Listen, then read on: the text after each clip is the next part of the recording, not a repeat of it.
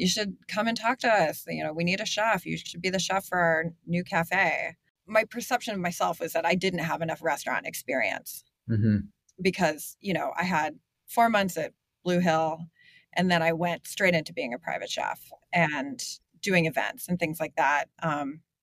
In one regard, I probably have been in more kitchens than most chefs have in their life and seen more operations and like high end establishments. So I do have a good idea of like systems and whatnot, but like the consistent, like day in, day out, like, you know, I didn't know how to do any of it. And so I felt like I don't actually know how to do this. So I don't think I'm the right person for this job. And he said, no, my Scorpio rising is telling me you're the right chef for the job. Like, will you at least come and meet with us and have a look at the deck and see the property and whatnot? And so I said, okay. Because if you can cook brunch for 200 people on top of a mountain, you know, in a remote part of Utah, you can run a restaurant in LA. Just having like one person who says, hey, I believe in you and I'm going to help you. And it's like, okay, let's do it.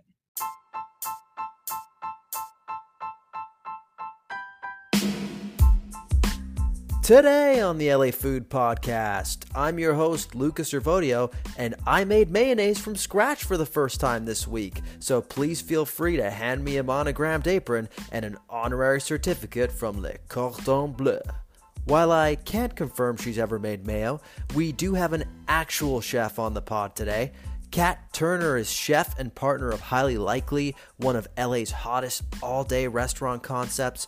They've been serving the West Adams neighborhood for several years now and are on the verge of opening a second location in Highland Park. Chef Kat joins us to discuss Highly Likely's food and new location, but also her own personal journey, which has taken her from acting in a David Lynch movie to private chefing for Billy Corrigan on tour.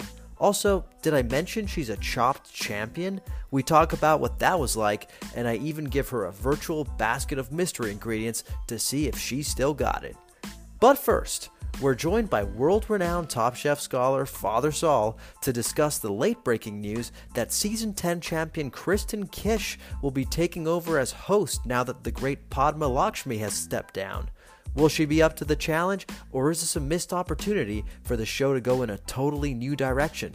We discuss all that and what we think of setting Season 21 in Wisconsin coming up next. So without further ado, let's chow down.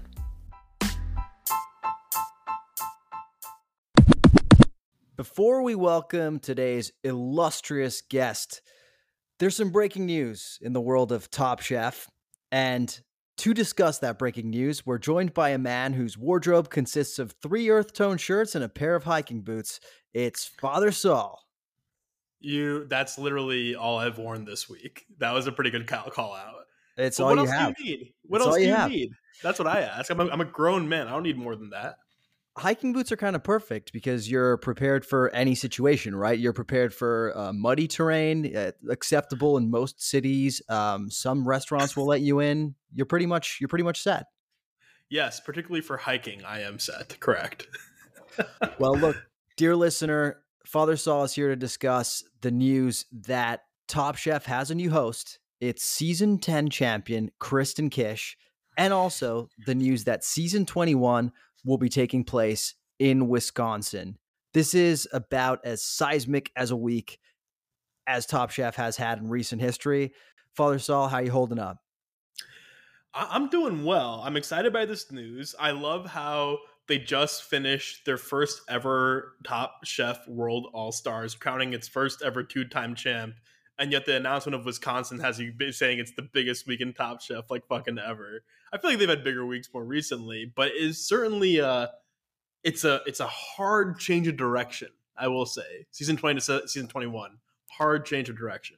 It's seismic when coupled with the Podma news, obviously, right? But the change in direction that Kristen represents, I think, will be one of the more seismic things that has happened ever maybe in the show, right? So let's focus in on Kristen first as a host. Were you surprised by her selection as the next quote unquote Padma?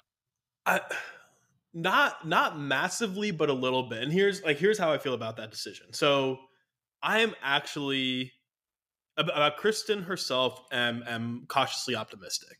actually. She came in as a guest judge in Portland during the COVID season. I think she's done a good job. And she's come in other times as well, I think. She has experience on Iron Chef on Netflix with Alton Brown. That was a little bit of a clunky co-hosting situation, and she was a little bit more frenetic in that show.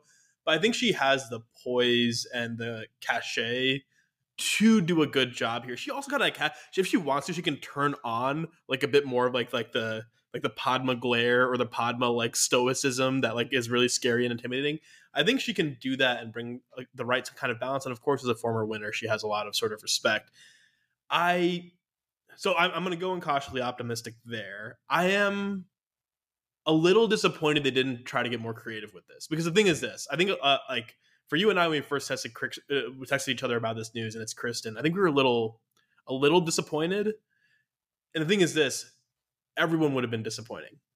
You can't replace Padma, right? And I kind of wish they hadn't tried on a 1-to-1. I would have liked like what if it was like a rotating set of hosts, right? Or different hosts per season, or the structure changes even a little bit, right? I think they could have gone a little bit out of the box here with like a big season 20 Padma send off. It's a new generation of Top Chef. Let's try something new and not try to replace the person who's been the face of the show or one of the faces of the show for 2 decades. Let's switch it up. Instead, Kristen has some huge shoes to fill, and I think it'll be a little tough out the gates, is what I expect. Yeah, I agree. Look, when we first texted about this, I think I sounded a bit more dour than I feel right now. So Yeah.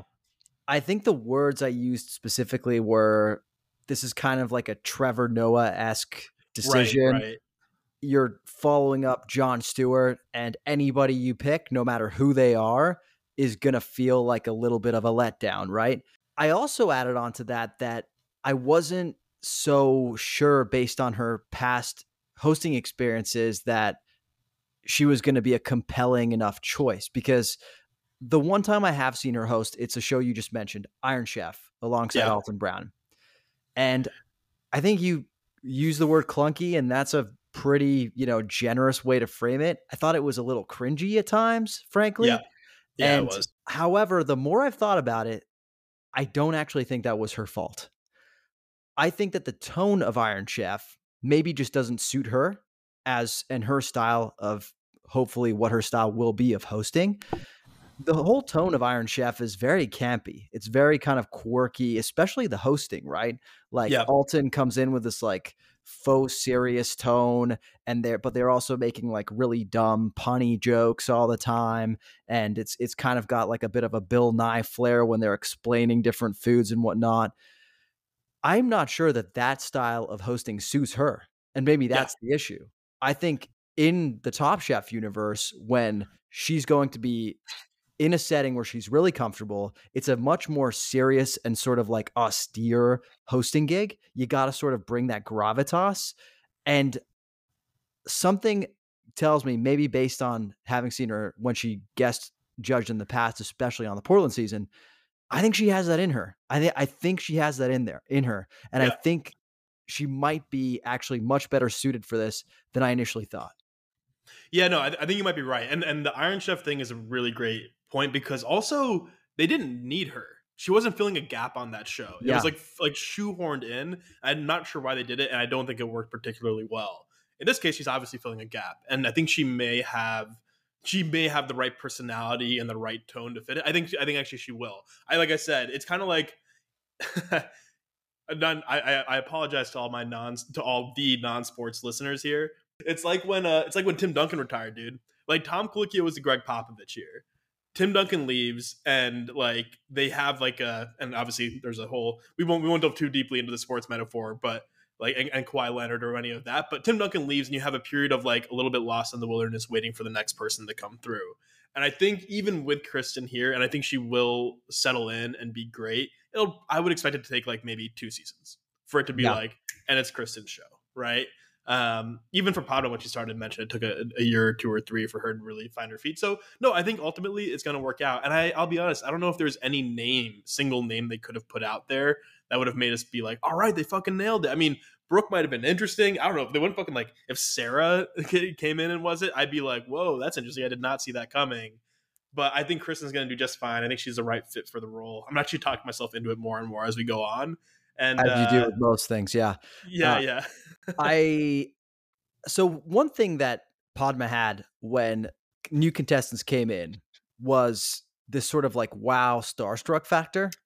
Yeah. Like part of the almost like intimidating experiential factor of Top Chef is you walk into that kitchen and then all of a sudden you're confronted with Padma, Gail, Tom Colicchio, and ex really impressive guest judge. Yeah. Uh, Kristen, I don't think has that right now, but she definitely has a chance to get there. I'm just wondering, could they have gotten someone that already had a bit of that factor? I don't know. And I'm also I mean, I wasn't around 20 years ago. I'm not sure how much Padma had when she came in either, to be fair, and Top Chef really helped her build it up. But she was an international celebrity, and of course, like a supermodel who had been on like magazines and all that stuff, and like high profile marriage or whatever. Yeah, Yeah, but it was a different show back then. Like yeah, that's when it right. started, the show itself probably didn't have the same gravitas because the contestants were kind of going on there and saying, okay, we'll see how this goes. But now it's such a mythical show that contestants know what to expect and know what kind of effect it's going to have on their career. And Yeah, so it's just a very different situation now. Like back then, they probably couldn't have attracted the kind of chef I'm talking about right now, or the kind of hmm, celebrity or host I'm yeah, talking about right now. yeah, But now they certainly have the clout to do so. This is not the right person, but someone like a Curtis Stone, right. that kind of level. Well, he's been in the world too. He did Top Chef Junior, I think. He was like the primary judge, like the Tom Colicchio role for that. And might have filled in here pretty well, but I think like I'm glad they kept it quote unquote in house to like a Top Chef alum. I am happy about that. I think, and like I said, I think there's actually no single other name that would have worked. The only other compelling option here would have been if they changed the format a little bit. Mm-hmm. And I mean, it makes sense that they didn't because that's a big risk, right? But like if they had, like I said, a rotating cast of hosts or something, or have like as Padma suggested in her interview with LA Times, I believe, like had Gail almost situate into the host role, but still be a judge, and then have like maybe an open seat for an alum judge or something like that. Yeah, that'd Um, be interesting. but I think those are all like probably too risky in the end. And I think I think it makes sense for them to keep it in world. And it's just like, look, you lost Padma, you can't replace Padma. You lost Yeah. Tim Duncan, you can't replace Tim Duncan. Let's see what we can build. I'm looking forward to seeing what Kristen's judge voice, how that evolves, right? Like, Yeah. what is she going to bring to the table? How is she going to? I wonder if she will do quick fires by herself, or maybe if Gail or Tom will join her for quick fires now. Like at least in the beginning, it'll be interesting to see like kind of what sort of persona she takes on. The one thing I'll say really quickly is that I hope doesn't which I'm sure will be there at the beginning, but I hope goes away. Like Tom and Gail and Padma minted Kristen, right? So she's Mm-hmm. going from like a place of mentorship, mentor to peer almost, or like literally contestant to peer. And I'm guessing there's going to be a little bit of a power dynamic there, whereas Padma, Gail, and Tom were like equal. I think for the most part, Tom obviously still head judge. I think it might. What I don't want to see is Kristen deferring, basically Yeah. overly deferring to Tom and Gail when she has a really strong voice herself. That it might begin that way because again, I Mhm. don't think the show was even founded with the idea of Padma being a judge. I might be wrong, but I don't think That's she was. right. She wasn't That's right. sitting at the table for a while, so she kind of grew into that. And I think there's going to be a learning curve for Kristen as well. I disagree with you. I don't think they had to keep it in house, and I'm a little disappointed that they did. I think Mm. that's where my disappointment comes from. I understand the appeal of having someone who has done the show before, and I do think that will add something that wasn't there before, a new dynamic, which could be interesting. But I think it would have been way more interesting to me to go a completely different route and maybe pick like an entertainer, someone who can make the show, I don't know, maybe even funnier. Like, do you watch Love Island I've tried to watch Love Island. and failed? I just can't do it. I just Yeah. can't do it. It probably says a lot about your intelligence versus mine. But one of the devices that I really appreciate in Love Island is it can be a really, as silly as it sounds to go find your partner in like a villa over the course of a summer, it can be a really dramatic show. Like like emotions get really high, right? People do some fucked up things and people get upset. And to almost offset that, they've got like a really funny, over the top Scottish narrator who acts as like sort of like the perspective, like the audience's perspective on the show. And it just creates this really fun viewing experience, I think, that really Mhm. adds a new dimension. I wonder if they could have done something that shook up the format a little bit, like added a narrator or something like that, or Ooh. added maybe narrator is not the right move, that in and of itself, but just toying around with using this as an opportunity to shake up the format a little bit, you Sure. know. And to your point, you can't replace Padma, so the less you try, I think the more successful you can ultimately be. Yeah, and look, it's just going to be a fundamentally different show going forward, and I don't disagree with you. For example, as I'm thinking about it, the one you said they didn't have to keep it like in the world of Top Chef. I think if this was the route they're going, I'm not upset that like I said, I'm glad they did. But what you made me think of is like, look, it would not have been hard for them to create a rotating alumni judge seat per episode or per season. That would have been really, really cool. And then, like you said, a more entertainer or like a host that's completely like different from what a Padma voice is, who is more that whatever fun, engaging. Still has to be serious and have weight, but a different kind of tone. And maybe is a host who is not expected to be at judge's table in the same way Padma was. Again, not trying to replace her, but then you have like your guest judge and a rotating seat for Top Chef alum to come in, because I think we really enjoyed those. I loved that in Portland, right? That we had Amar and Kristen and Brooke all coming back and having that dynamic of kind of Top Chef alum versus contestant and the bonds they build coming through. That was super fun, and they probably could have been creative and found a way to do that while not put. I mean, and like gone a different route. But again, Kristen will be. I think will be okay eventually. Well, she will. Okay, so the one now we're just basically brainstorming other routes they Yeah. could have gone. So, have you another show that comes to mind is have you seen Is It Cake? No, I know. I understand the concept of is it cake. Yeah, the name kind of spells it out, doesn't it? But the host for that show is Mikey Day of SNL fame. Are you familiar with him? No. You don't need to be, but I, basically he is just comedy, right? Like he's up there and yeah. he's just bringing like comedy to the table. Now that's not the right tone for this show. However, I do think they could have gone a route where they went with someone like that who maybe has a comedy background, or, this is not the right person because he's pretty much canceled, but like an Aziz Ansari, right? Or Eric Wareheim or someone like that, right? Ooh, And they, Eric Wareheim would have been interesting. yeah, and he's really plugged in into the food world. That's And why, yeah. you bring someone like that on, and there's no expectation that they will ever be at the judges table. If anything, they can act as a bit of a bridge between the Yes. contestants and the judges. Because one thing that we've heard in the past about Top Chef is that contestants have virtually no contact with the judges throughout the entire time. Even Padma, as the host, they really only saw her during the challenges. And Right. that differs from other reality shows like The Bachelor or The Bachelorette, for example, where you have host Jesse Palmer, who is the voice for the audience, but also is sort of a resource and like a guardian angel, if you will, for the Mhm. contestants. And it also creates these like situations of them opening up to Jesse and you sort of getting a new side to them. That could have been interesting, man. If you had like an Eric Wareheim being their sort of like quote unquote guardian angel, passenger along for the journey / host, who they can sort of like also get to know throughout the course of the show. Yeah. Yeah, I think that's right. And again, it would be a different show, but as long as that host doesn't have judging power, right? Because that's the key thing. One of the reasons they keep it church and state is so Yeah, it doesn't influence.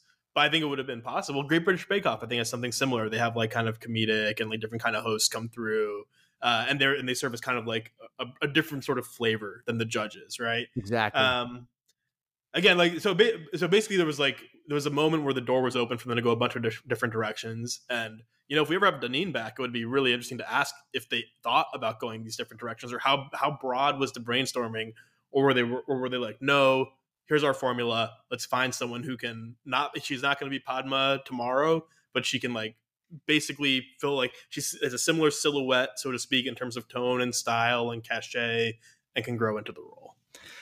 Look, considering that they were today nominated for 4 Emmys, I can understand why maybe their inclination was not to fix it too much, because it certainly ain't broke. Yeah. Um, but yeah, man. Anyways, let's talk a little bit about the setting. Yes. Wisconsin. So a little bit about Wisconsin. It's a state in the United States. No, Wisconsin, it will be the first Midwestern season they've done since season 4 back in 2008 when they went to Chicago. Right. That was an epic season in which some Top Chef celebrities really competed for the first time. I'm talking about Richard Blaze, Antonia Lafazo, Dale Taldy, Spike Mendelsohn, and of course the champion Stephanie Izzard of Girl and the Goat fame, which we know very well here in Los Angeles. The finals that season were in Puerto Rico, and since 2008, they haven't been back to the Midwest. How do you feel about Wisconsin? I think I'm excited. I mean, I'm excited to go back to the Midwest. I'm having a big Chicago moment now, as you know, and as we've discussed on this podcast. I'm into the Midwest. I don't think about Wisconsin very much, and, Sorry, and and that's Wisconsin. and literally when they announced London, you'll remember me being like, "Dude, we have so many more places to go in the U.S. I prefer we went to the U.S." Of course, they crushed it with the London choice and World All Stars and all that. But I think I'm excited. I like it when they go to places I'm not familiar with and like kind of show the landscape. Recently watched Top Chef Kentucky again, right? And like just a state that I don't think about very much and don't know much about what's going on. And it's cool when they go and check it out. Wisconsin as like an idea doesn't, again, it's a world away from London or or Chicago even, right? Just in terms of the vibe and like the intensity of the setting and the feeling. But I know very little about the cuisine up there. I thought they might have gone more Mountain West, Hmm. like a Montana or a Wyoming, but they did just do Portland, which is sort of, I mean, it's Pacific North, it's sort of close. So it makes sense to me. I'm excited. I'm happy to be back in the U.S. I'm happy to learn more about Milwaukee. Um, it should be good. I think you bring up a super important point, which is Top Chef Kentucky. I think that was one of the better seasons in recent memory. And Mm-hmm. I think it's because it was such a unique and kind of off the beaten path setting compared to a lot of the big cities that they typically have it in. Yeah, And that's one of the things that makes Top Chef really special is it's technically the same show every single time, but each season feels so unique because of the setting. I think that's one thing we lamented with Houston is it didn't have a really strong sense of place. that's right. At least the way they shot it, right? They tried to do some things with like barbecue and NASA and shit like that, but for the most part, that season could have happened anywhere, right? Yeah, that's right. It felt unmoored.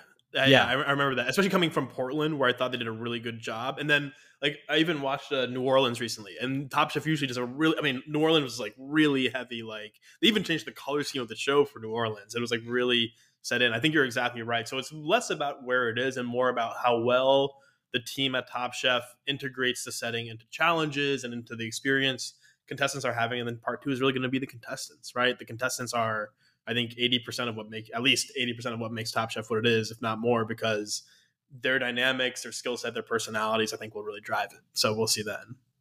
As long as Buddha doesn't come back for a third time, I'll be happy. I was gonna say it'd be cool if they had the champion like of Top Chef wins. They announce Top Chef and they're like, well, but they're like, JK, first you have to beat Buddha. Like an Iron Chef thing, like Buddha comes out like Darth Vader and like gets to deny them their crown because he's so fucking terrifying. He's a little. I mean, look, I love Buddha. Made me Top Chef fantasy champion this year. He's kind of like a Darth Vader-y figure for the world of Top Chef. He Unbeatable. is.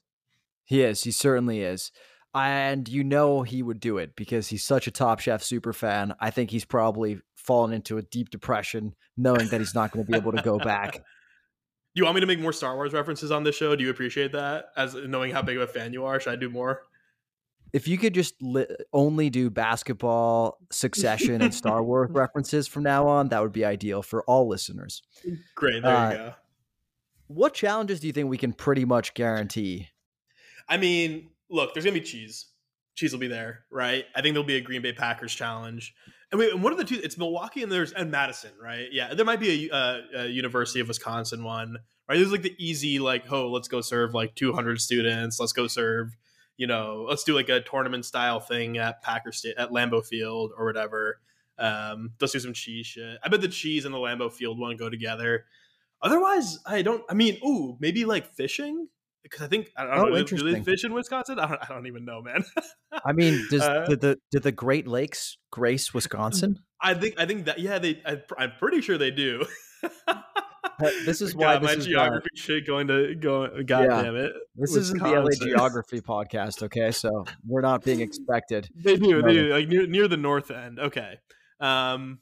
Oh yeah, and yeah, no, they're right. They're there. They're by a Great Lake. Whew, thank Okay, God. they touch. They Okay, touch. They so touch. They're touching. those are some good chats. So I recently watched season 1 of Taste the Nation with Podman. She actually goes to Milwaukee for one of the episodes, and there's a massive Oh. German population there, Hmm. and a lot of talk of sausages and beer and stuff like that. So I bet you that's going to come into play at some point. And also to double click on one of the things you said, I don't think it's just going to be cheese. I think cheese curds are going to make a heavy appearance, Sure. knowing that they're kind of like the state food of Wisconsin. I also think there's probably going to be some spotlight of an immigrant culture you had no idea was super large in Milwaukee. Right. Um, that seems to always be something that happens on Top Chef. And then finally, I could see them doing a bit of like a subverting expectations.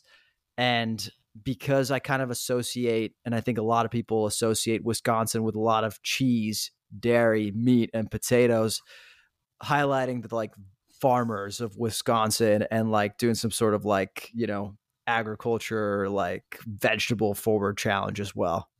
Yeah, yeah. I mean, that all sounds reasonable. Pretty standard Top Chef fare. I do hope they like, I'm sure they'll like spin it off and like spin it out, make it more creative, and and build on that. But that all sounds like the key thematically for a state like Wisconsin. The key like areas they'd go for a Top Chef season. I'm with it. I'm ready for it, man. I'm curious to see where the finale will be this year. Looking forward to that as well. Did they announce it? I don't think they did. I think that's Um, kind of a surprise.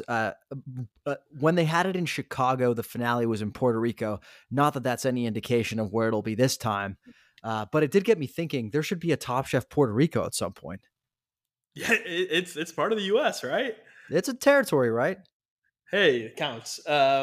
No, yeah, I'm psyched. I'm also particularly excited because I feel like between Houston and like season 19 and season 20, essentially, that there was a big gap. Maybe I was just like, I don't know why. Maybe I just like wasn't paying attention. But it seems like the Top Chef news is coming fast.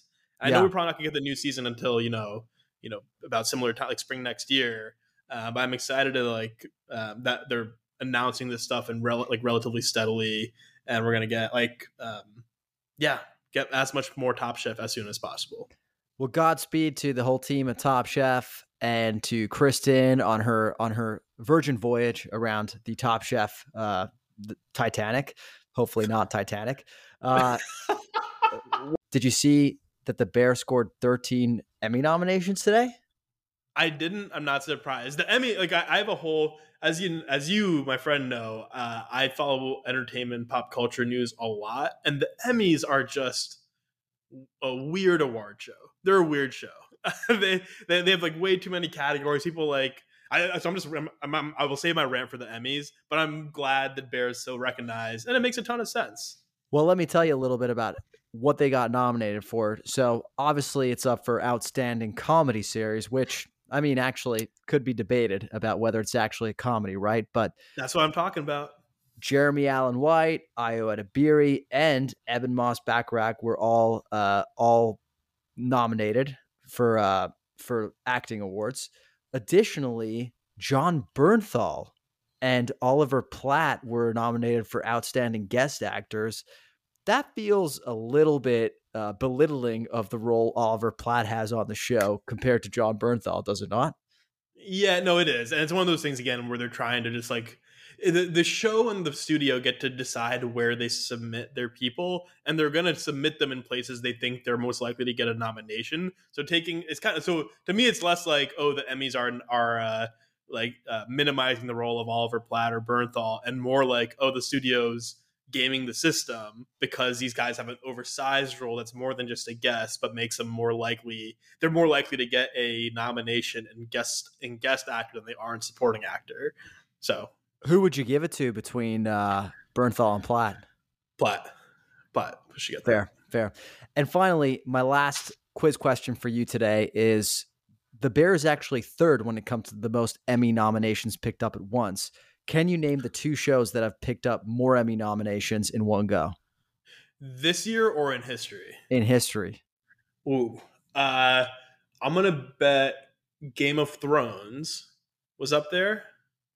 Do you have it in front of you? Yeah. Yeah. Okay. Is Game of Thrones correct? I guess the other one. Okay. Game of Thrones and I'm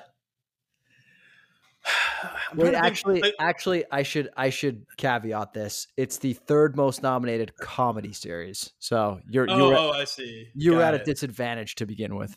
Got it. Got it. Got it. Well, but even the comedy series, as we've seen with the Bear, is like kind of an off thing. What The Office might have been in there. Parks and Rec might have been in there. 30 Rock. That means love fucking 30 Rock. No, you're shaking your head. I think you're going to be shocked, bro. Okay, so it's behind Marvelous Mrs. Maisel, which got Gross. 14 nominations. What? And for record-breaking 21 number of nominations is Ted Lasso. Oh wow. I probably knew that at one point. 21. Jesus 21. Christ. I didn't even know there were 21 awards to win within the comedy section. Yeah, that's what I'm trying to think of shows that have like a big ensemble cast because maybe they just like pack the category. Like for example, I know on the best supporting actor on the drama side, it's all Succession and White Lotus people. It's like 7 nominations, all Succession, White Lotus. So I was going in my head going, who has like the most actors and like it's a high rated show. But damn, Maisel and Ted Lasso. Father Saul, any final thoughts you want to leave our listeners with, either on Wisconsin, Kristen Kish, or the Bear? I'm excited for Top Chef Fantasy next year. I don't know. I know Kristen being in Kristen and being with Kristen and being in Wisconsin doesn't change much of anything, but bringing in our other friends and making it a little bit more competitive will be a lot of fun. I think it's gonna be great. I'm just gonna say that. I think it's gonna. I think you got Tom holding it down. You got Donine and the folks at Magical Elves knowing what to do. I think it's still gonna be a great show. That makes one of us that is excited for next Fantasy Top Chef. I still owe you your prize, which is tasting menu at Holbosch, but I'm excited to take you. Can't wait. I am so excited to be joined today by the chef and partner of Highly Likely, one of my favorite all-day cafes in all of Los Angeles. It's Chef Kat Turner. How are you doing today, Chef? Hi, Luke. I'm so good. Thank you for having me on. How's your day going? We're recording this shortly after the 4th of July. Did you have a good holiday? Yeah, it was great. I worked in the earlier part of the day and then went to 3 different 4th of July parties just to, work hard, play hard kind of life, right? Oh, hell yeah. What makes for a good 4th of July party in your eyes? Good food. I mean, obviously really good food. I was lucky.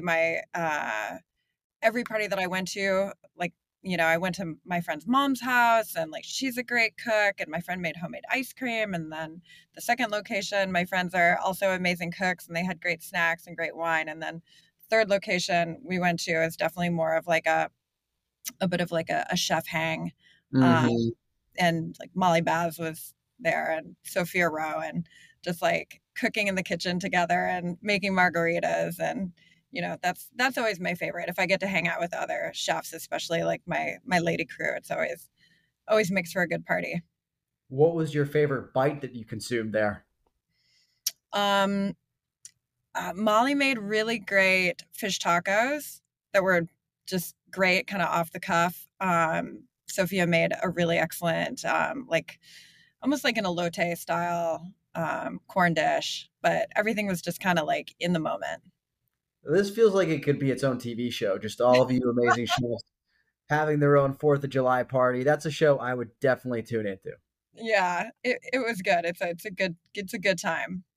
Yeah, except for they probably turn into a competition show and pit you against each other to see who brought the best, side and salad or something. So no more competition shows.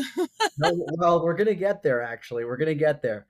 But hey, what are your LA stomping grounds? Obviously, Highly Likely is in West Adams, and you're opening a new location, which we're going to talk about in my neck of the woods, Highland Park. But where are you hanging out when you're not at the locations? I've lived in LA for close to 23 years. And in that time I've been all over. I lived in Silver Lake for a long time. I have friends, all over the city. It kind of depends on who I'm dating. I was dating a guy in the Mhm. Valley, and then I was with a guy in Venice, and so I tend to kind of really traverse the entire city. So I've kind of got my favorite spots in every neighborhood. I live in Koreatown, which I feel really lucky about, just even thinking about all the different places I can go to, from great Korean barbecue to like Here's Looking at You. My friend just opened an amazing wine bar there called Nighttime. Normandy Club and Atrium, and just all the kind of like really cool spots that are so close to me.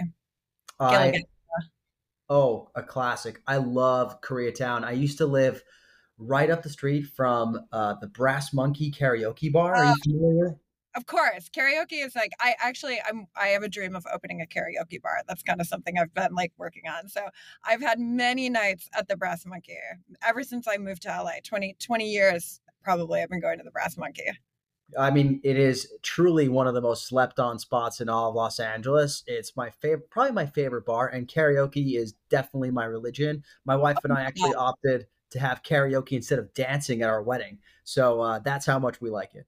that's amazing. Okay, well then we need to talk after about my karaoke bar that I'm going to open. So Uh, yeah, I didn't even know karaoke consultant was a potential career, but I'm definitely open to it, 100%. what's Uh, your what's your song? I mean, what isn't my song?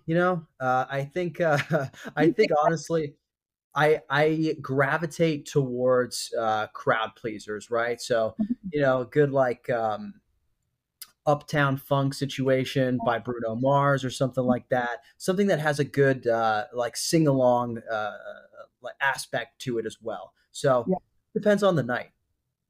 How about totally. you? What do you go for? Um, I love classic rock. So like some of my favorites, I love doing Whole Lot of Love by Led Zeppelin. I like a little Jefferson Airplane. I like to like close out a night with Total Eclipse of the Heart, that kind of vibe. That's a vibe right there. Big vibe. Well, Koreatown can't get enough of it. So you said you've been in LA for 23 years, so you're a bona fide Angelino. But where did you come from to LA? I grew up in a really small town in Wisconsin, Mm-hmm. and went to Milwaukee for college. And when I was done with that, I moved to Santa Barbara. I lived there for a little bit. I went to a school for photography called Brooks, left Brooks, moved to LA when I was 21, and attended Art Center in Pasadena. Mm-hmm. And, that's kind of what brought me to LA. So you came to be an artist, is that right? Yeah, I was doing photography. I ended up doing photography and advertising at Art Center, but once I left Art Center, I actually got headhunted as an actress, and so then I was Cool. working as an actress. Wow. So doing the whole LA thing. I did the whole LA thing. Like my first like job in LA was working as a go-go dancer in nightclubs. So I was a go-go dancer. I did burlesque. I was an actress, and you know, The full LA story. the whole. What kind of stuff did you act in? I did some independent films, but probably the two of the best projects that I got a chance to work on. One is called All About Evil, which is an amazing horror film that my friend Josh Grinnell directed and my friend Darren produced. That I got to work with Natasha Lyonne. She Oh, no played, way. yeah, she played the lead, and then Cassandra Peterson, who is the actress who played Elvira, played the mom. Mink Stoll from John Waters films was in it as well, so it had this kind of like amazing cast, and I got to be a scream queen, and I got to die on camera. It was amazing. Natasha Lyonne murdered me. It was fun. That's incredible. So you were a go-go dancer, burlesque Yeah, actress. You got murdered by Natasha Lyonne. So really, you've lived a million different LA lives.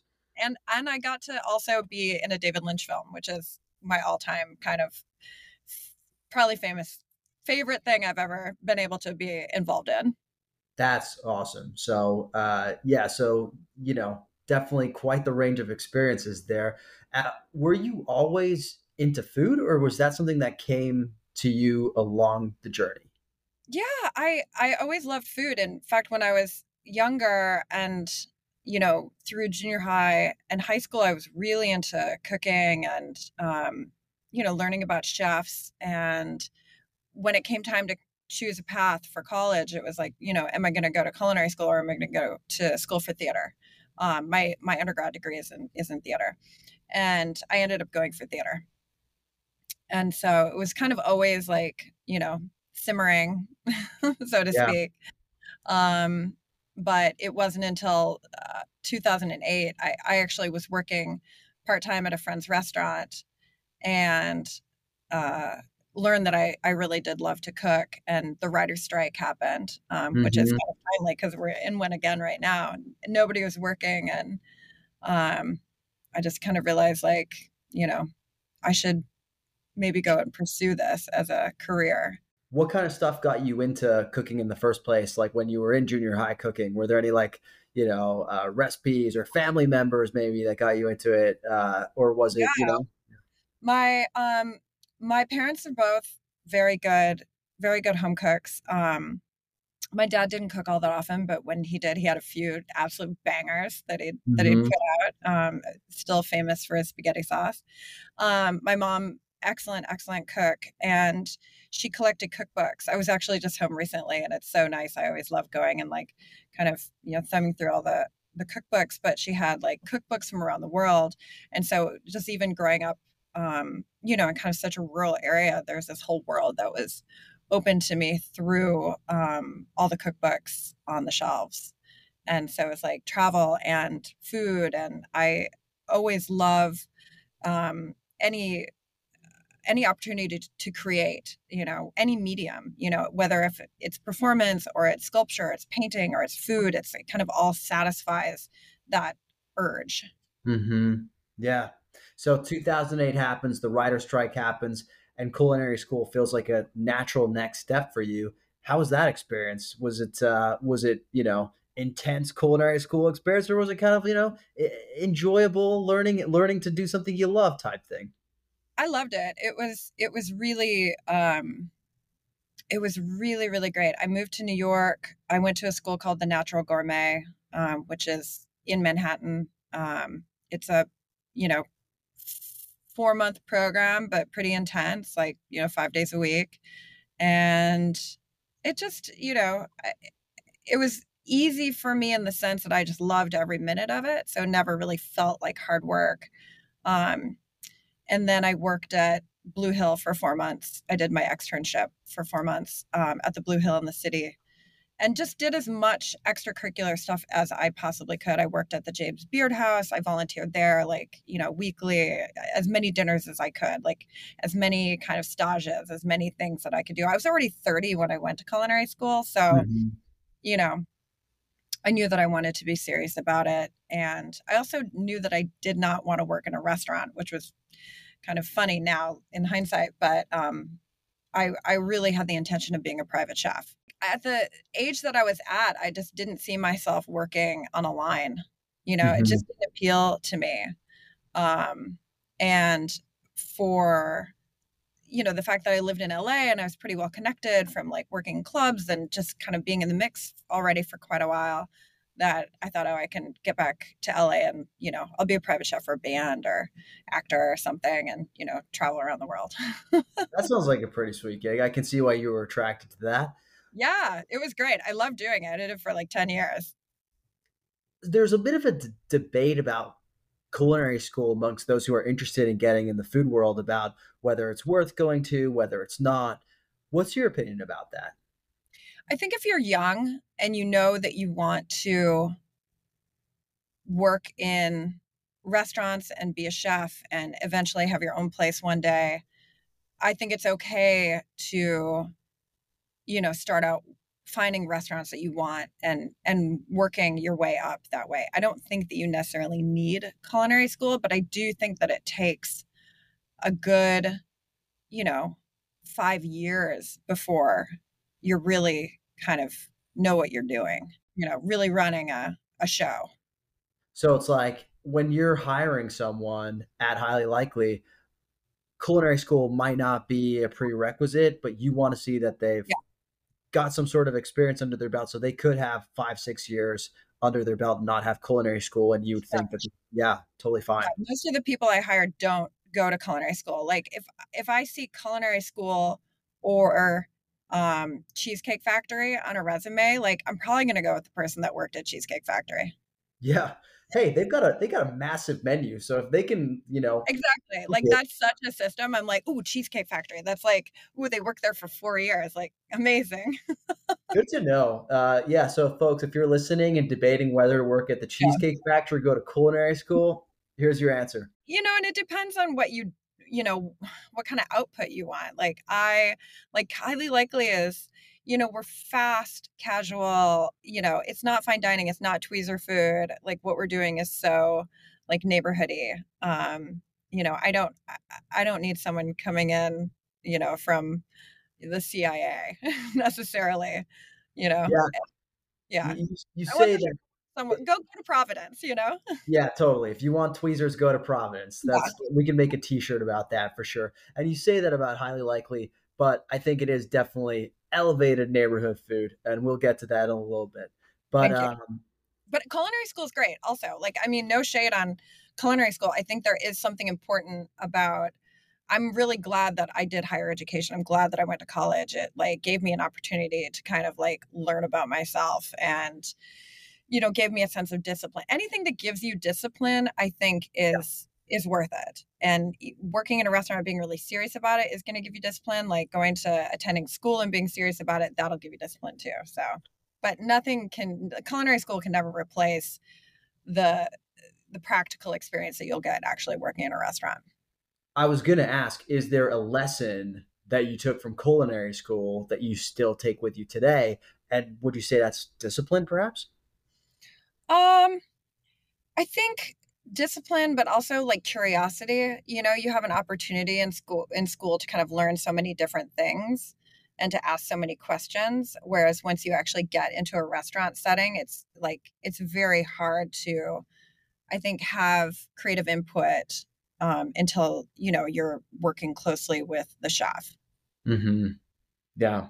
Depending That on the makes restaurant, you know what I mean. But if you're like, kind of just starting out and you want to change things or do things your own way, it's not really super welcomed in a restaurant where consistency and a singular vision is kind of um what's going on. But that is kind of the job description as being a private chef a lot of the time, is that's one of the things that attracted you to that world. What The ability to sort of be curious and creative in what you were putting out and not having to live by a system that was already it, in place. it depends on the client. I mean, I've had some clients who really do want to have who love creativity and want things to be kind of like fresh and creative and more experimentation. And then you have some clients that are like, this is what I want to eat, this is what time I want to eat it, and this is it, and you kind of like have to work in a much smaller box. So it's a bit of a crapshoot with private chef work and clients. What was one of your favorite assignments as a private chef? Oh my god. I mean, I toured with a band. And so just being able to, tour with a band and, go from city to city and like every venue, you never knew, like sometimes they'd have a kitchen that you cook in. I had like a road kit. Sometimes I'd set up a kitchen on a folding table. So kind of is a bit like fast and loose. You land, you have a driver, they take you to the grocery store, you do all your stuff, you're setting up, you're running around. Like it's definitely, it's a bit wild and on the go. And I loved that. That was my first job working with Billy Corgan from Smashing Pumpkins. Oh, And no way. yeah, getting to see the show like night after night for a band that I actually really loved. And, you know, it was fun. It had that kind of like almost famous quality to it. Again, something that sounds like it could be a reality show. The chef for a band on a tour, having to deal with like God knows what at each stop. Were there any moments where you were like, I don't know how I'm going to pull off this meal on this particular night? My God, yeah. I mean, like, there were so many things that happened. Like, my foot got run over one time by one of the drivers I had, and like we were in Singapore, and there was like a problem with the power. I plugged something into like a power outlet that was just way too crazy, and like a 110 into like a 240 thing. I don't even know how it happened. There was like no converter because the power is different in different countries. Anyway, so like I had a little oven that blew up, and like trying to make dinner without an oven, and yeah, there was always crazy stuff. I accidentally had a knife in my bag in Singapore that I took through two x-rays and got it onto the plane, and was like, looked at my bag and I had a huge chef knife in my bag on the plane. I don't know, cooking in Tokyo, like trying to like go grocery shopping in different cities, and landing in Moscow or Taipei and like walking into hotel kitchens. I cooked a lot in hotel kitchens, Mm-hmm. and like being in a kitchen where like people don't really speak English, and there's not a lot of like young American women, and in some of those like old school hotels, and just kind of having to really like go with it and realize that food unto itself is its own language, and cooking equipment is pretty much the same everywhere in the world, and you know just kind of learn how to speak. Was the were the bands you worked with cool about like experimenting? Like, what was the vibe? Where did they want to try cuisines that were sort of like of the places you were going to, or was it one of the things where they wanted something that they were familiar with when they were Familiar. on? Yeah, I think for the people that I worked for, there's such a high intensity to their job that food is really fuel. That was really my experience. Most of the people that I worked with, they're at such a high caliber that the food is a fuel. You want it to be consistent, like night after night after night of performance, or filming or whatever it is. You need to have as much consistency in an inconsistent schedule. that makes sense. I think every time I've heard of touring, it's really described almost as like an athletic Hmm. pursuit. Like you got to be taking care of your body, your mind. So kind of like an athlete needs consistent fuel, it would make sense that a musician doing that needs the same thing. Totally. And like Yeah. their voice, like eating certain foods, are better or worse, or, you kind of, it's like tuning up a hot rod. So that sounds like a pretty sweet gig. At what point did you decide to make the pivot from private chef life to going into this crazy restaurant world? After a number of years of doing this, I started to get really lonely. Mm. There is a bit of a isolation factor that goes into working as a private chef. And I felt like the career was like pretty myopic. I was only cooking for like really small groups of people, oftentimes just one or two people. And I wanted to learn how to go bigger. And there's an event group, like a conference called Summit, that I've been a part of and worked with. And they do these big flagship events every year. And it's kind of like TED Talk meets Burning Man.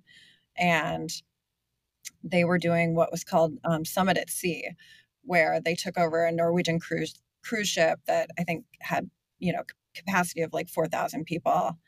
And I was friends with the organizers because I had attended one of these events a few years before, and it was like one of the most insane events I'd ever been to. And I was like, one of these days, I'm going to figure out how they do this. And so I emailed them. I said, do you guys need help on the boat? And they were like, do we ever? So they brought me on for Summit at Sea. This was in 2016. Donald Trump got elected president the day before we set sail. It was a very interesting cruise. We basically took over every dining aspect of the ship, from juice bars to snack bars to like their fine dining restaurants, basically stripped everything out of them and put in like different chefs at each outlet. And so it was kind of like managing how do you cook food for thousands of people, and running the cruise on the ship, and like walking into a room full of like chefs on a cruise ship and going, who knows how to make quinoa? You know, one guy raises his hand. I'm like, that's all you're doing for the next 4 days is making quinoa for me. Like, who do you guys have juicers, juicing 500 pounds of beets? So it's like, you know, it was really wild. Building your own motley crew. I would Yeah. have assumed that the constraints of being on a ship had more to do with raw materials than with staff, but that actually makes It's sense both. too. You've got a crew of people that are used to doing the same thing over and over and over. And you come in for 4 days and like completely flip their whole dining program upside down. It was pretty wild. But so I wanted to cook for more people. I started working for Summit, and then worked with them on their events for a couple of years. They had a mountain in Utah that they ran their events with, smaller events when they weren't doing like big flagship events. So I went out, worked on this mountain in Utah, cooked really fun food for really fun people for a season. And that's where I met my business partner, Carrie Mosier, who asked me if I wanted to be the chef of Highly Likely. And I Oh, said, no, so you said no? I did. I said no at first. And so talk me through that. So the concept for highly likely was already there. Had they already secured real estate and everything? Yep. So Carrie and my other partners, Chelsea and Alex, um, they, uh, they already had the property and they had the name and they knew they wanted it to be a coffee shop. It was just going to be a coffee shop that served a little bit of food, and they needed a chef. And Carrie met me on top of this mountain and he was like, hey, like, do you live here or do you live in LA? And I'm like, I actually live in LA, but I'm here for the season. Oh, you should come and talk to us. We need a chef. You should be the chef for our new cafe. And I really, at that point, did not have any, what I didn't, my perception of myself was that I didn't have enough restaurant experience Mm-hmm. because, I had 4 months at Blue Hill and then I went straight into being a private chef and doing events and things like that. In one regard, I probably have been in more kitchens than most chefs have in their life and seen more operations and like high end establishments. So I do have a good idea of like systems and whatnot, but like the consistent, like day in, day out, like, I didn't know how to do any of it. And so I felt like I don't actually know how to do this. So I don't think I'm the right person for this job. And he said, no, my Scorpio rising is telling me you're the right chef for the job. Like, will you at least come and meet with us and have a look at the deck and see the property and whatnot? And so I said, okay. And I came back to LA and got to know, Chelsea and Alex, got to know Carrie better and saw the location. And I was like, oh, this is really cool. And Carrie's family started Cafe Gratitude in Gracias Madre.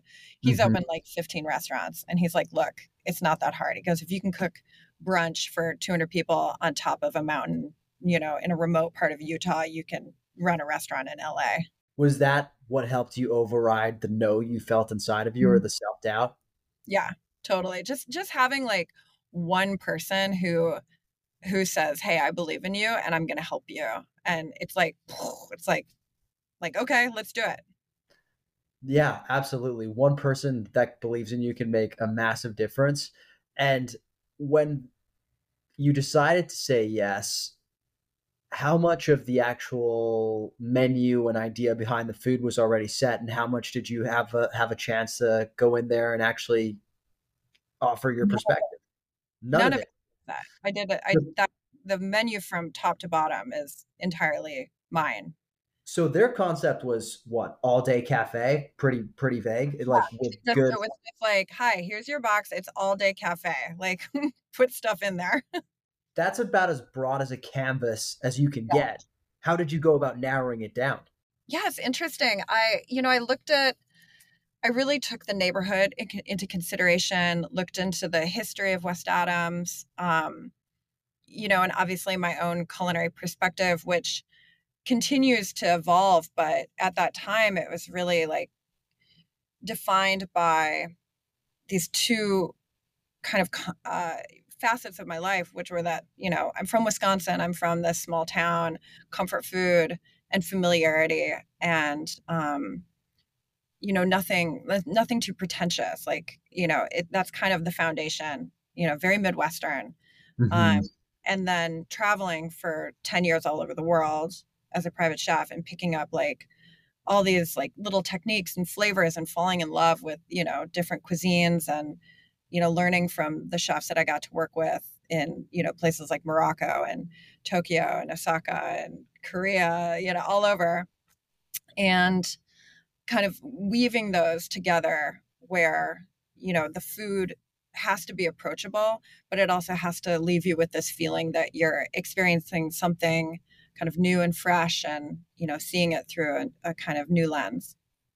That's really interesting. I mean, there are a number of things you just brought up that I'd love to dig deeper on. So, for example, you mentioned that you looked into the history of the neighborhood, West Adams, which remind me, what year did Highly Likely open? We opened in 2018. 2018. So West Adams was already experiencing, a bit of a shift in terms of the face Definitely. of the neighborhood, right? So Yeah. Highly Likely was becoming a part of this. What about the history of the neighborhood stuck out to you in terms of, something that you want to reflect in your menu and the what Highly Likely stood for? Yeah. I mean, first and foremost, it's a very family centric neighborhood. Hmm. A lot of single family homes. And there is a history of, there's a Creole component to West Adams, there is a Japanese component to West Adams. It's a historically Black neighborhood. Um, and, I think without like pandering to the community, ways to kind of touch on um, some food like the fried fish sandwich for me is kind of like that kind of encapsulates um, how I wanted to create a sandwich that kind of gave a bit of history to it and also kind of honored my own past. I grew up, like I said, in Wisconsin. I spent a lot of time in Florida. Um, I used to go fishing with my dad all the time, and we'd go fishing often in Florida with this guide. His name is Jimmy. And when you'd get off the boat, he'd be filleting the fish. And I remember one time this tourist walked up to him and said, "What's the best way to cook a fish?" And he's very genteel, and he turned around and he said, "Well, ma'am, now there are two ways to cook a fish. You can fry it or you can fuck it up." And that like has always stuck with me. And so I was like, I love fried fish. But also the idea of having a po' boy, um, and then giving it these kind of little Japanese touches where it's, a slaw with yuzu and a Japanese milk bun that's like super fluffy and tender. And, um, there's a great fried fish place down the street from us that we really love. So, there's Mel's Fish Shack. So, kind of a little nod. It's for folks who don't know, the name is very punny. It's the fish don't have fingers sandwich, right? Yeah. Well, my partner Alex is English, and he was like, "We have to have a fish finger sandwich." I was like, "Fish don't have fingers."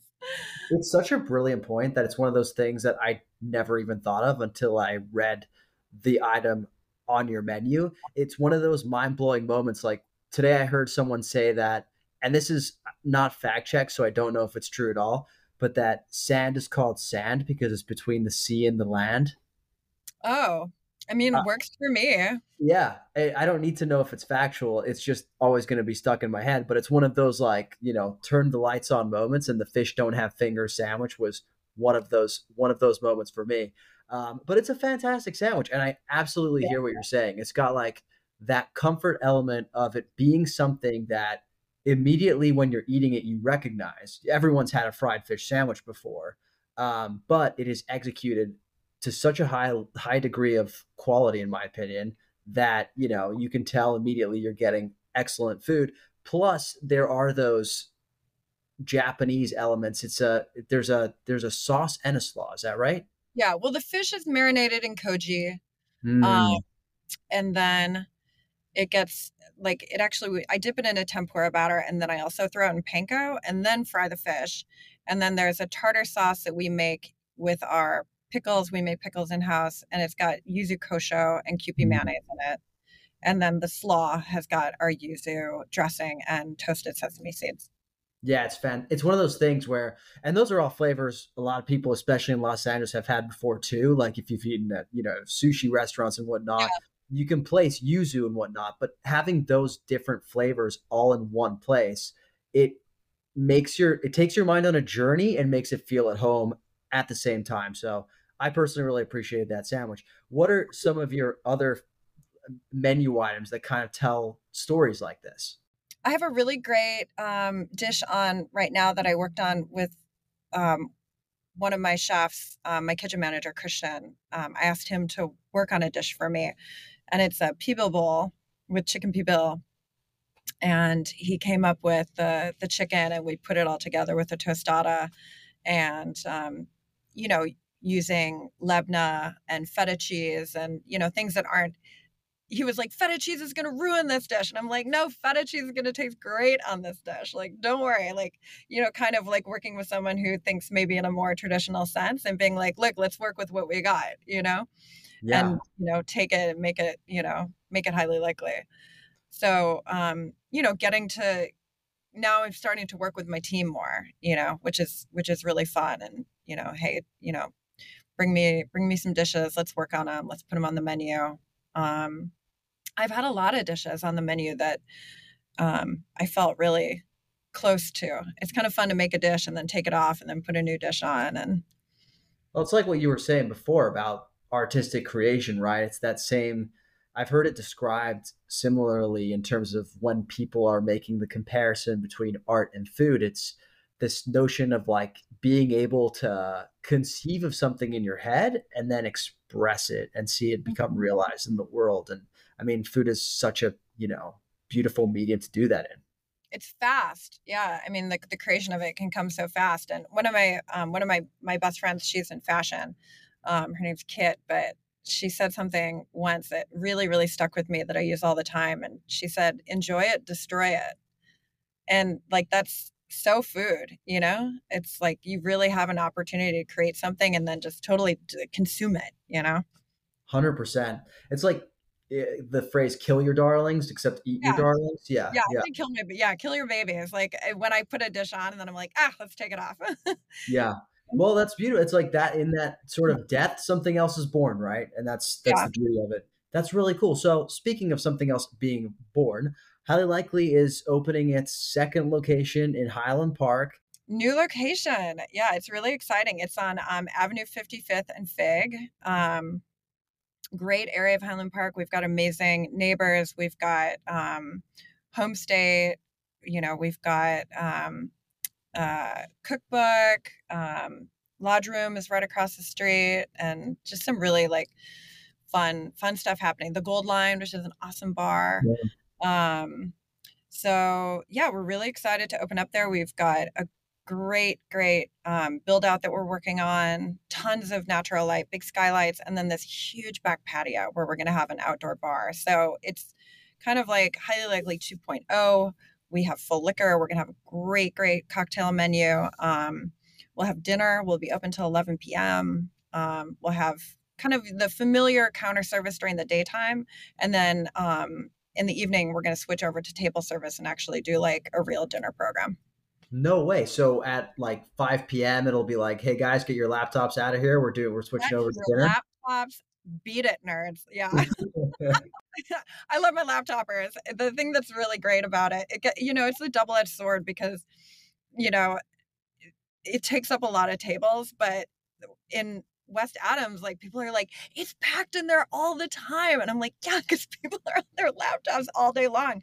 But it's great to have a restaurant that's full of people. You want to have a restaurant that's full of people. So, we're kind of always like riding the line of, you know, kind of trying to manage that a bit.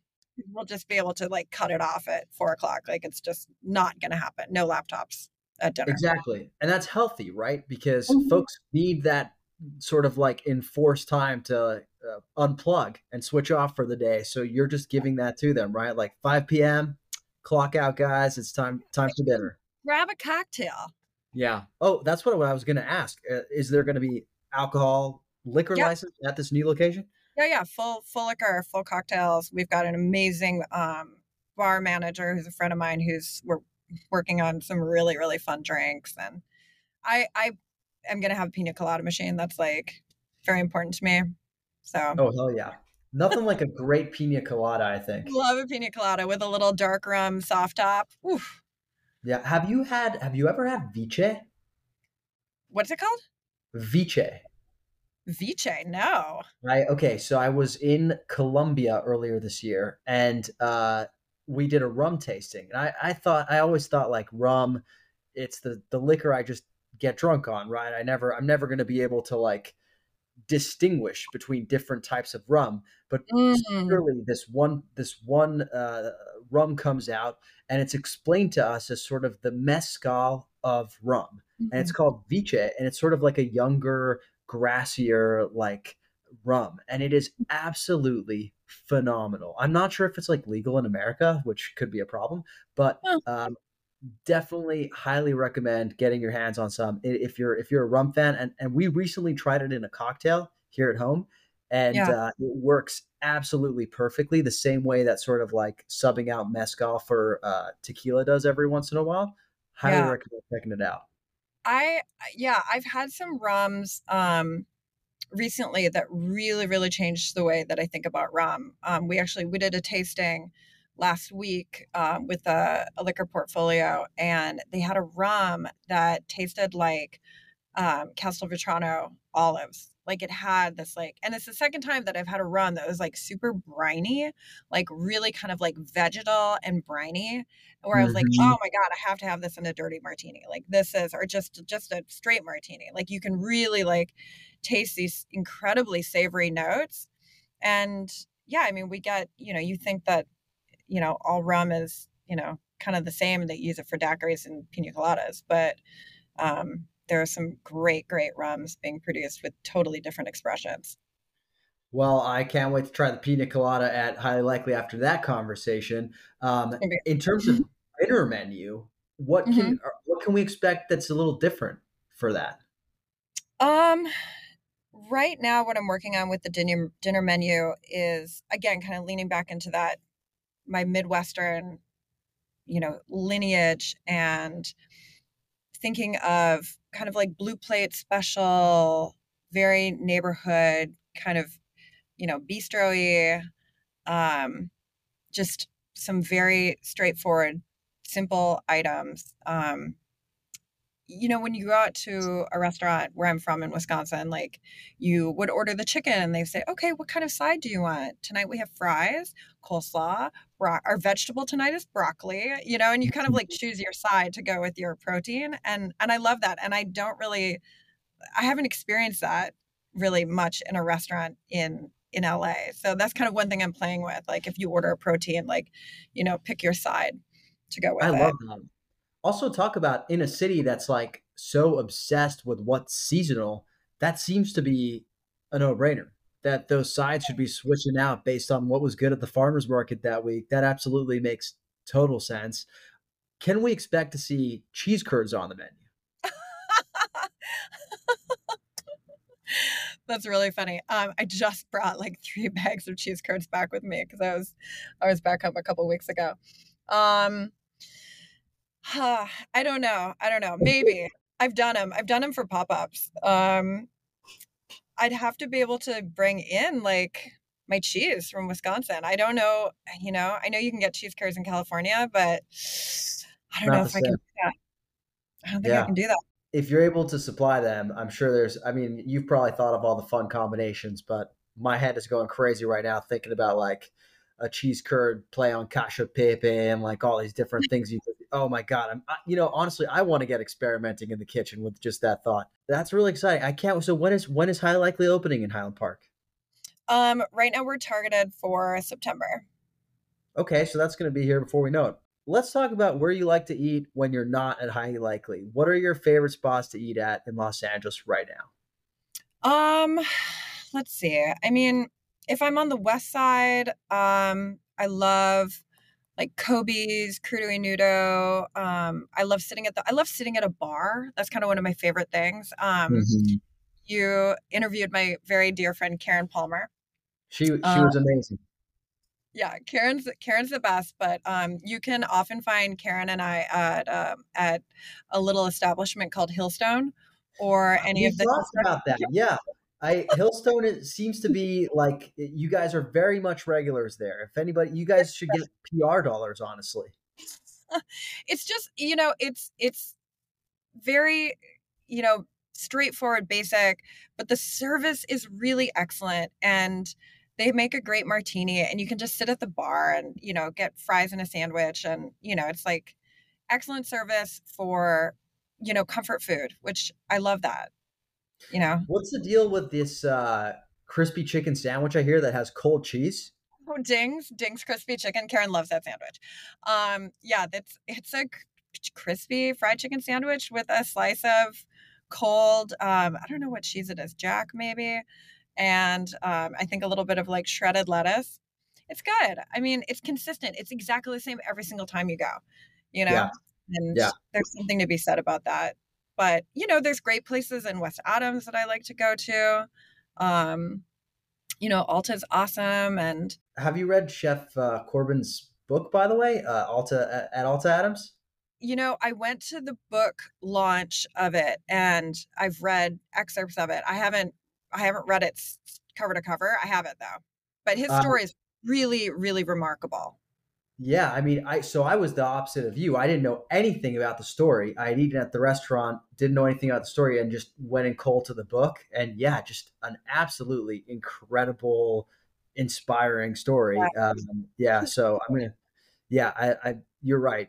West Adams has an incredible food scene, and it's just getting more and more exciting all the time. So Have you been to B Taqueria? no, last Oh year my God. I gotta go. Last year, I did this whole thing where I ate at 100 different taquerias in 365 days as like a personal project, and Wow. it was an absolutely incredible journey. But my one of my biggest regrets is that I didn't get to be taqueria. I hear it's incredible. It's literally like 2 blocks away from me where I am right now. Yeah, Chef Alex is like he's so kind, he's such an incredible chef, and it's so perfect. Like, it's just a perfect experience, It's the way that I love, like it feels like I'm just in somebody's backyard, It's like that's really what I crave. I don't do a lot of fine dining. Hmm. Um, number 1, it's really expensive to go out to eat now It in is LA, like insane. it's really crazy. I don't even go out to eat all that often. I mean, and also, I have a lot of wonderful friends who are chefs or who are in the food industry or who just love to cook. And at this point in my life, and people have kids and they have, like different schedules. And I find myself just going over to friends' houses a lot and eating, and like Yeah, sitting in a backyard and just drinking wine and, just being really relaxed about it. there's something magical about that. And yeah, the expense of the restaurants right now is through the roof. And there are a lot of pieces you see out there that are like, yes, restaurants are more expensive than ever right now. And here are all the reasons. I mean, There's so many it's one of those reasons. balances, right? Where you're like, it's so expensive, I can't go, but I also feel bad because it's not necessarily the restaurant's fault all the time, right? Most of the time it's not, I mean, rents are expensive, labor is crazy, like ingredients are expensive if you want to use good ingredients. Like, I mean, it's really, really hard to make a profit. It's really hard. Like, we're not in this to make a bunch of money. Yeah, already in a what has been famously sort of a low margin business, adding all those extra expenses has just yeah, I can imagine it's made things seem really expensive to the diner, but how else are you going to even operate? Yeah. But it's exciting, I mean, when I do get to go out to eat in LA, there are places that are doing such great stuff, like just really fun. Like even, Anna Jack, which it's like wild that I mean, I love Justin. It's wild that he got the James Beard Award. It's really cool because, it's a small family run Thai restaurant in the valley. But like during the pandemic, oh my God, we would go and sit in that alleyway and do the Thai Taco Tuesday. And it was like one of my favorite memories of that time was kind of going and having that experience. Like there are places where you can go and have these really amazing, amazing experiences in LA. It's Super what dope. you were saying basically. It's that backyard patio feel of just Yeah. breaking bread with foods, and he's basically taken that and yeah, made it into something that's won awards at this point. Yeah. It's really special. It's very, very special. Yeah, it's an incredible time to eat in LA with all Yeah. of these sort of things that are going on. There's obviously like Thai Taco Tuesday is very special, but there's tons of little things like that that are popping up all over the place. My friend has an amazing little spot downtown called Kippard, which is really fun. My friend Lydia owns, she and her partner Reed own DTLA Cheese, and they have a little tin fish and champagne bar downtown. That's just so fun, and I love going there. That's kind of my ladies' night spot, and they've got a fun menu, and they've got great cheese and tin fish and like delicious baguette and warm, beurre de barat, and you go and you drink wine, and it transports you to a totally different place. You don't feel like you're downtown LA. You could be in Portugal or France or Italy doing the same thing.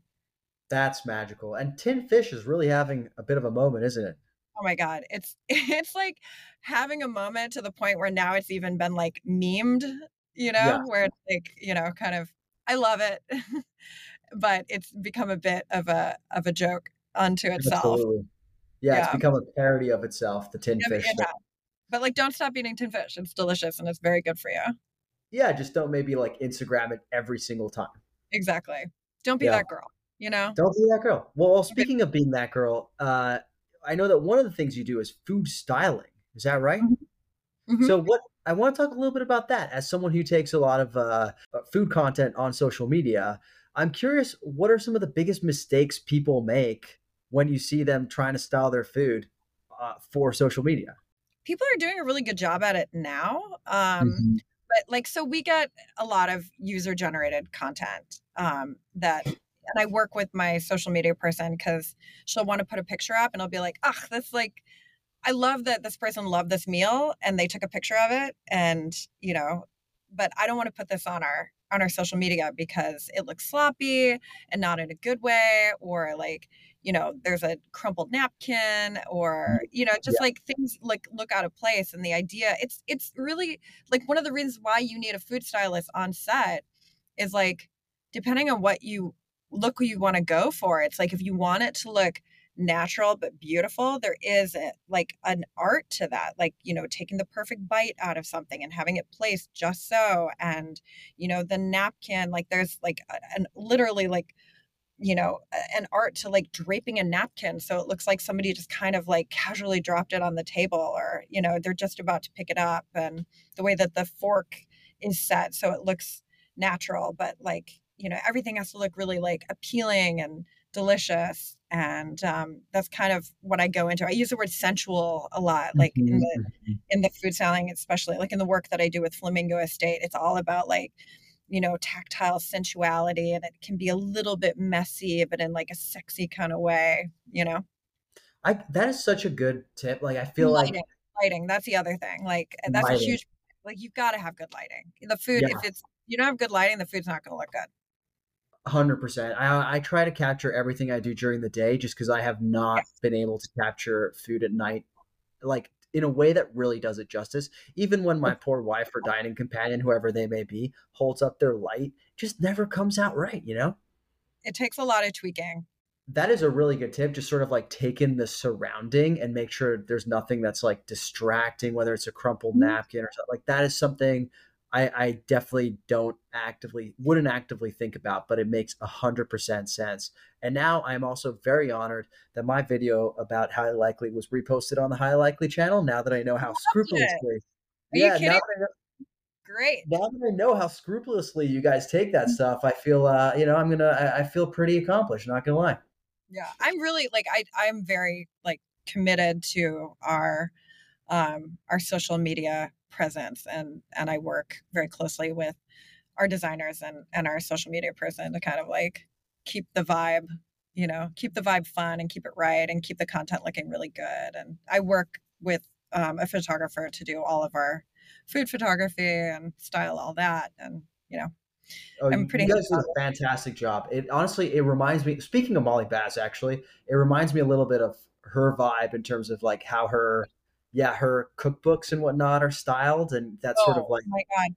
Her new cookbook, like you will freak out. It is so amazing. Like, she worked with her husband, Ben Willett, who's an incredibly Mhm. talented designer, and, obviously a lot of other people, but man, I don't think it's out yet, but it's unbelievable. It's I can't really wait. it's like no cookbook I've ever seen before. The design is it made me want to do a cookbook. I'm like, I don't feel like I'm there yet. We're not ready for a cookbook. Maybe after our third location, which we're looking for right now. Um, maybe then we'll, get into cookbook land. But yeah, it's so inspiring. Getting to work on cookbooks is really, really great. I had another shoot on Monday that I was working on a friend's book, and I'm like, oh, this is so cool. It's so cool. I love a good cookbook, and it's real. I mean, yeah, the recipes are one thing, but it's as much about sort of the pictures and like the styling of it and the vibe. Do you know what I mean? Like it's Oh yeah.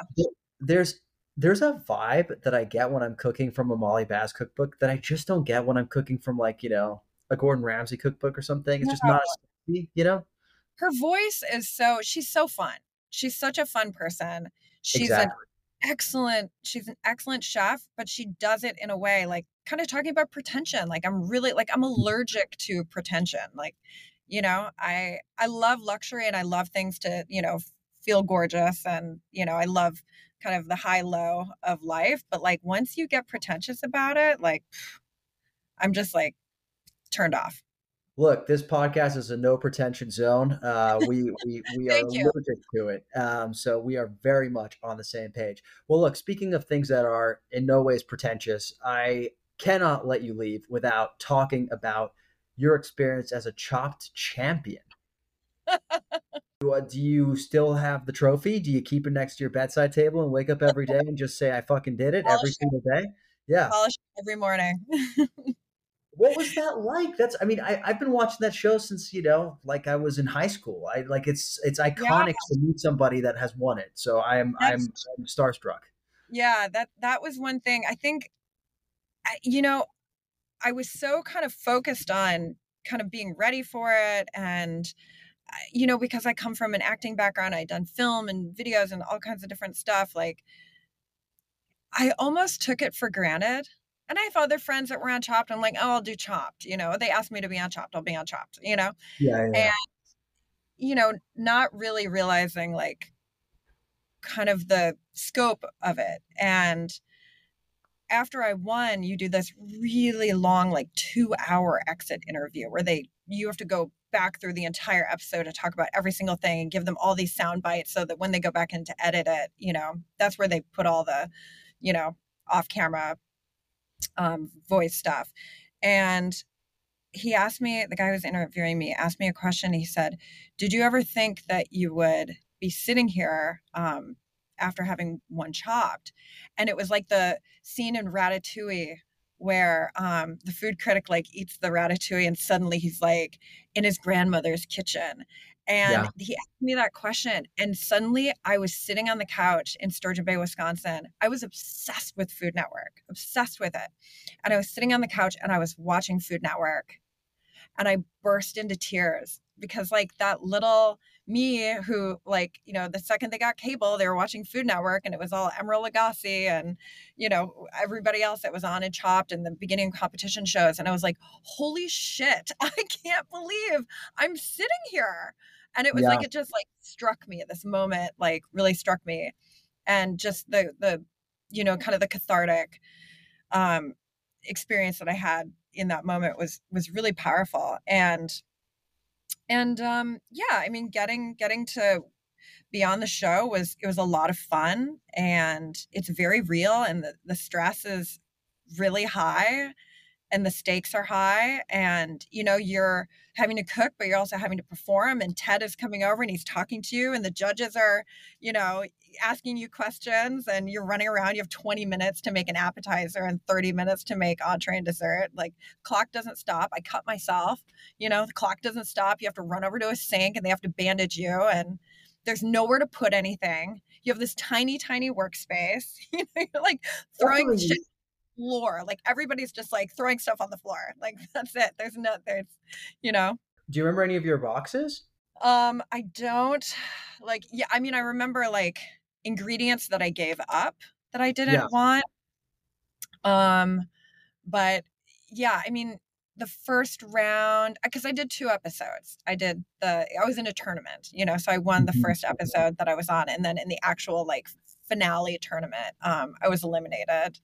Um, but yeah, in the first round, I gave up Chef Boyardee raviolis. Um, that was one ingredient. There was another ingredient, pork uterus. So I Ooh. I gave up. So and I was in a casino round. That's why I was able to like give up the ingredient. So you were able to give up an ingredient, but then you had to go over to a roulette table and Uh, gamble. And if you landed on your color, you got a lucky ingredient to replace the one that you didn't want. But if you roll and it's not your color, it's not, you roll red and it, comes up black, then you get an unlucky ingredient. And so it's kind of, you know, you didn't know if you were going to get something good or bad. So gambling was involved. Anyway, and then in the final round, in the dessert round, the ingredient that I didn't want to use was a rotisserie chicken. And I had to like double down. And they were like, okay, if you roll lucky on the roulette table, then you get the lucky ingredient. If you roll unlucky on the roulette table, then you go over to this slot machine. And if you win on the slot machine, then you get a lucky ingredient. But if you lose on the slot machine, you're going to get the worst ingredient in all of Chopped history. And so I doubled down and got cow's eyeballs. oh, Um, for dessert? yeah, What did you yeah, do? I made ice cream. I That's what. made How ice was it? It was fine, actually, and, like, there's so many worse ingredients I could have gotten, like, I was like, "Oh, they could give me, like, smoked mackerel or, just I don't know, century egg, there's things that, like, will really, like, fuck up a dessert, Yeah. but they brought out the cow's eyeballs, and I was like, "Oh, this is just, like, collagen and, like, gelatin," and so I got it, and Oh, flavor. Yeah.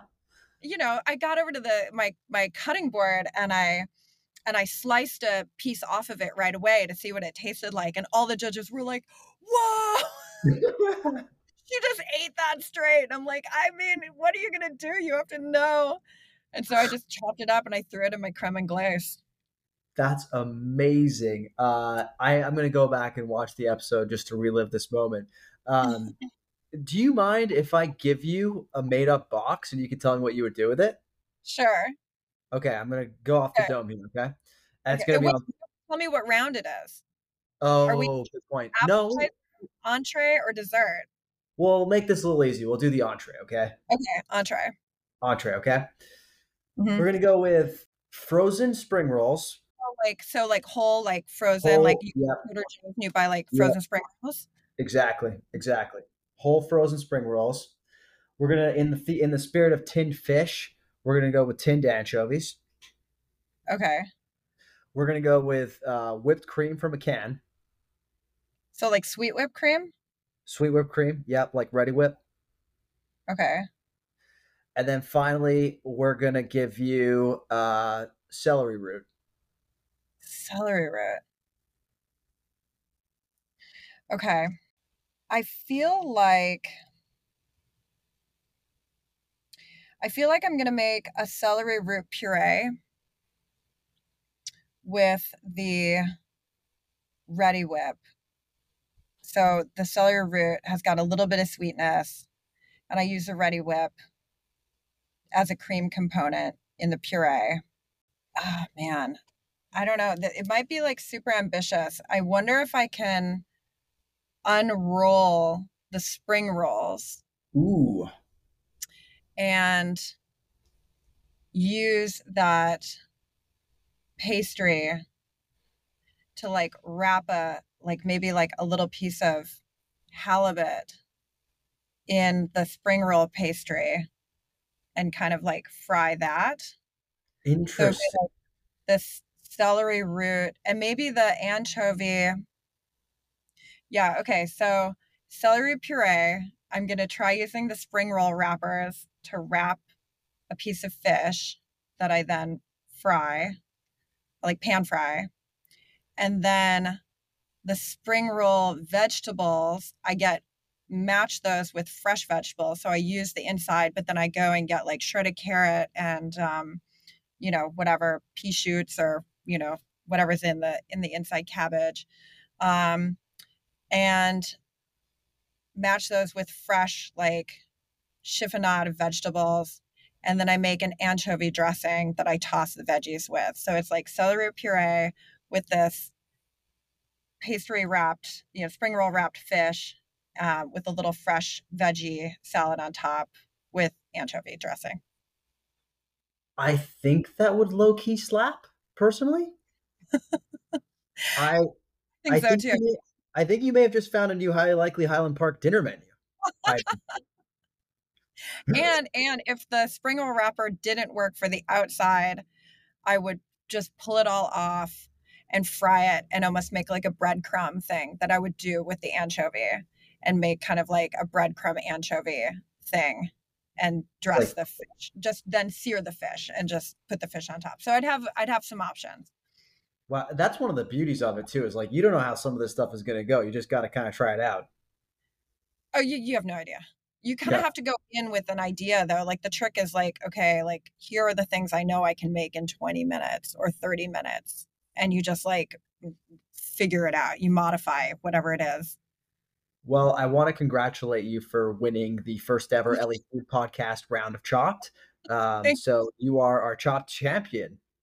hey, Um, I love it. Thank you so much for joining us. This has been an absolutely delightful conversation. I am Like, so excited to visit Highly Likely Highland Park. Where can people find you in the meantime? well, obviously you can come and find me in West Adams at our West Adams location. Our Instagram for Highly Likely is it's Highly Likely. And I'm Kat Turner was here. So Kat with a K, Kat Turner was here as my personal Instagram. So We'll put all this in the show notes. So we have a really great wine program in West Adams, and we're doing really fun biweekly Wednesday wine tastings with our beverage director Jose, who is an absolute riot. That's actually where I'm going after this. It's we're having the hot boys of wine, so some of our favorite male winemakers. We're tasting some of their wines tonight, and it's free for our wine club members. So I definitely would encourage anyone to sign up for our wine club, which is super fun, and to follow our Instagram to keep up with our Wednesday wine tastings, Thirst Trap Wednesdays. I'm sorry I wasn't listening. I was too busy signing up for the wine club. That sounds amazing. Uh, Thank you. you really know how to sell that. That sounds incredible. And it comes Uh, with a bottle of hot sauce. So that's also important to note. the highly hot sauce? Mm-hmm. Excellent hot sauce. You guys are definitely going to want it. So we'll put all Thank, that in the show notes. Chef, thank you so much. thank you. Nice to talk to you.